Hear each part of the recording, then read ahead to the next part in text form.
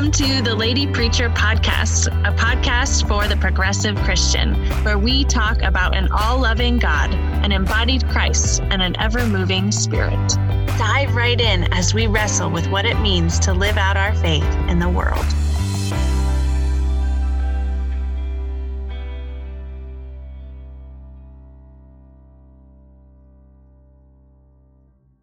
Hi, friends. Happy Monday. Thanks for being here. Today, we are going to dive into Luke chapter 24, verses 36 through 48, which is the very tail end of Luke's gospel. As we read this passage, I invite you to close your eyes, unless you're driving or running or out for a walk, but maybe just relax your eyes, soften your shoulders. Notice if you're clenching your gut, try to let your belly relax. Take a few deep breaths. And hear these words from Luke's gospel. While they were talking, Jesus himself stood among them and said, "Peace be with you." They were startled and terrified and thought they were seeing a ghost. Jesus said to them, "Why are you frightened, and why do doubts arise in your hearts?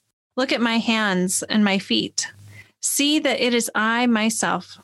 Touch me and see, for a ghost does not have flesh and bones as you see that I have." And when he had said this, he showed them his hands and his feet. While in their joy they were disbelieving and still wondering, he said to them, "Have you anything here to eat?" They gave him a piece of broiled fish, and he took it and ate it in their presence. Then Jesus said to them, "These are my words that I spoke to you while I was still with you, that everything written about me in the law of Moses, the prophets, and the Psalms must be fulfilled." Then he opened their minds to understand the scriptures. And he said to them, "Thus it is written that the Messiah is to suffer and to rise from the dead on the third day, and that repentance and forgiveness of sins is to be proclaimed in his name to all nations, beginning from Jerusalem. You are witnesses of these things."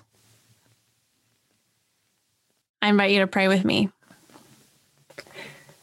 Holy and beloved Creator, we come to you weary from the week before, perhaps rested or not so rested from the weekend, carrying the weight of our worries and our anxieties on our shoulders. And we take those off our shoulders and lay them before you and ask that you hold them.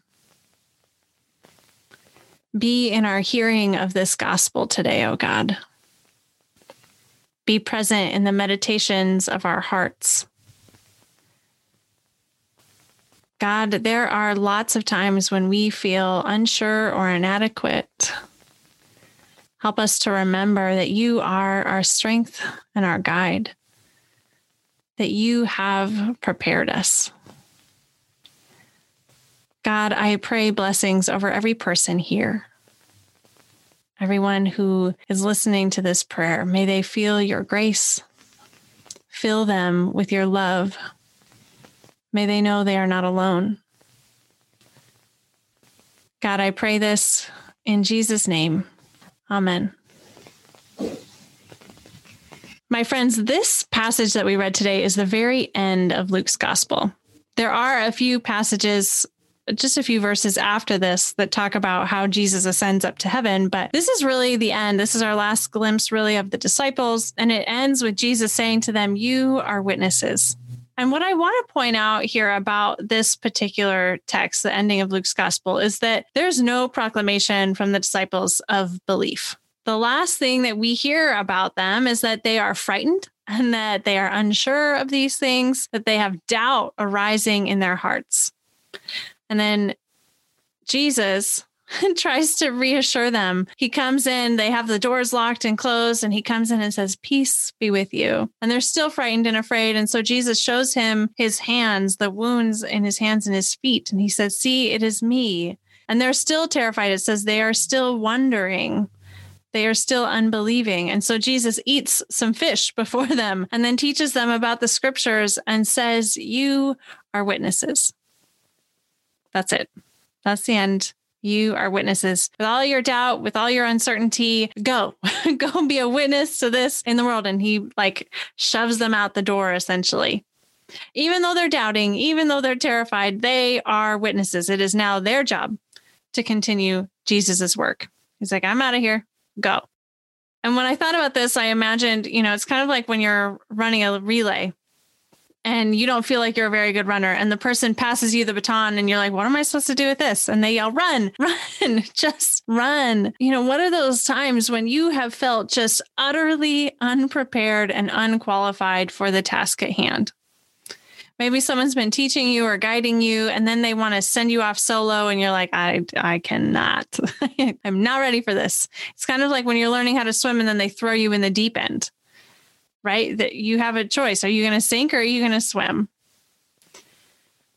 We all have those experiences. And the one I thought of for myself, though I think this happens to me probably every day, but my first day as a solo pastor, I was living in Missouri and I hadn't even been to the church yet. And I was called to the bedside of a beloved older church member. His name is Bob.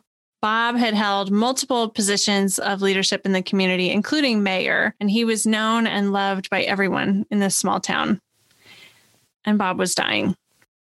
I had just finished teaching a yoga class. I put on a long dress. I texted a photo of it to my best friend, Brittany, and I asked if I looked okay. I didn't want to look inappropriate. I just, I wanted to make sure that the focus wasn't on me, but it was on them. And I was so nervous. I drove to this man's house. I'd never been there before.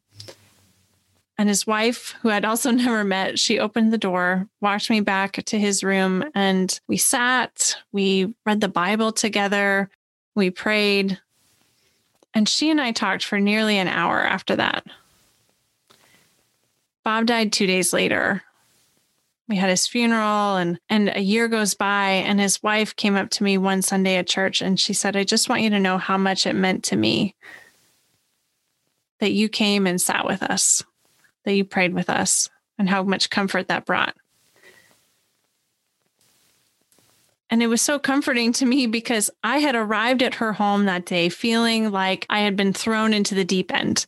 That, yeah, I'd gone to seminary and I'd done all this training. I'd had an internship. I'd worked at a church, but that was youth and family ministry, right? I didn't know if I could handle this situation. And so I arrived feeling like I'd been thrown into the deep end, but I left that day believing that maybe I can actually do this. Maybe I can swim.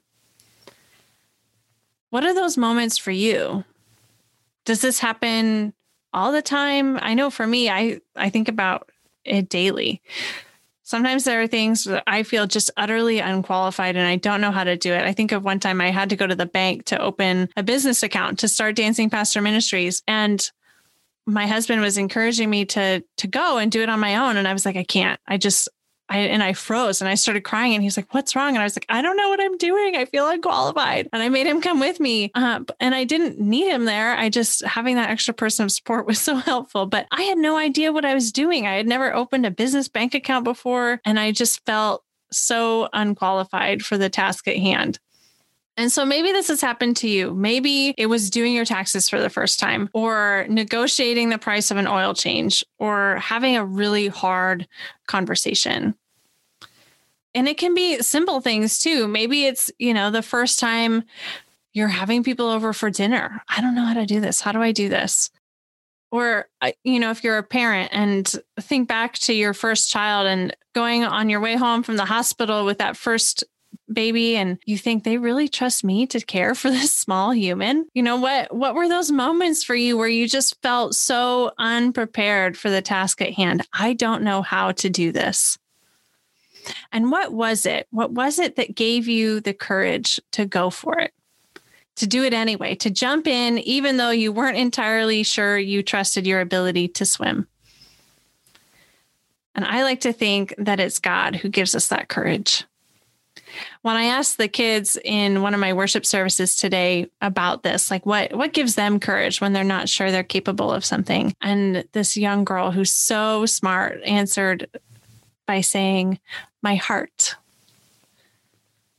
My heart. And I love that. God fills our hearts with courage so that we can do these things. We can trust that we are well equipped. We can know our limits as well. Absolutely. But God can help fill in the gaps and we can trust that we can do this, that God is with us in these moments.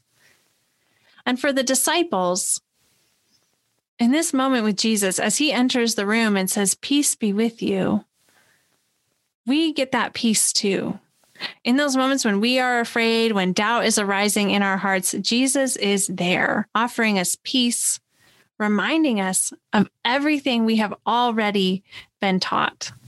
It says in this passage that Jesus sat down with them and opened their minds to understand the scriptures. And he did this multiple times when he was alive. He sat down with his followers and opened their minds to understanding the scriptures. So this is nothing new, right? This is nothing revelatory. Jesus is just reminding them, guys, you know what this is. You've got this. You know these things. Trust yourself.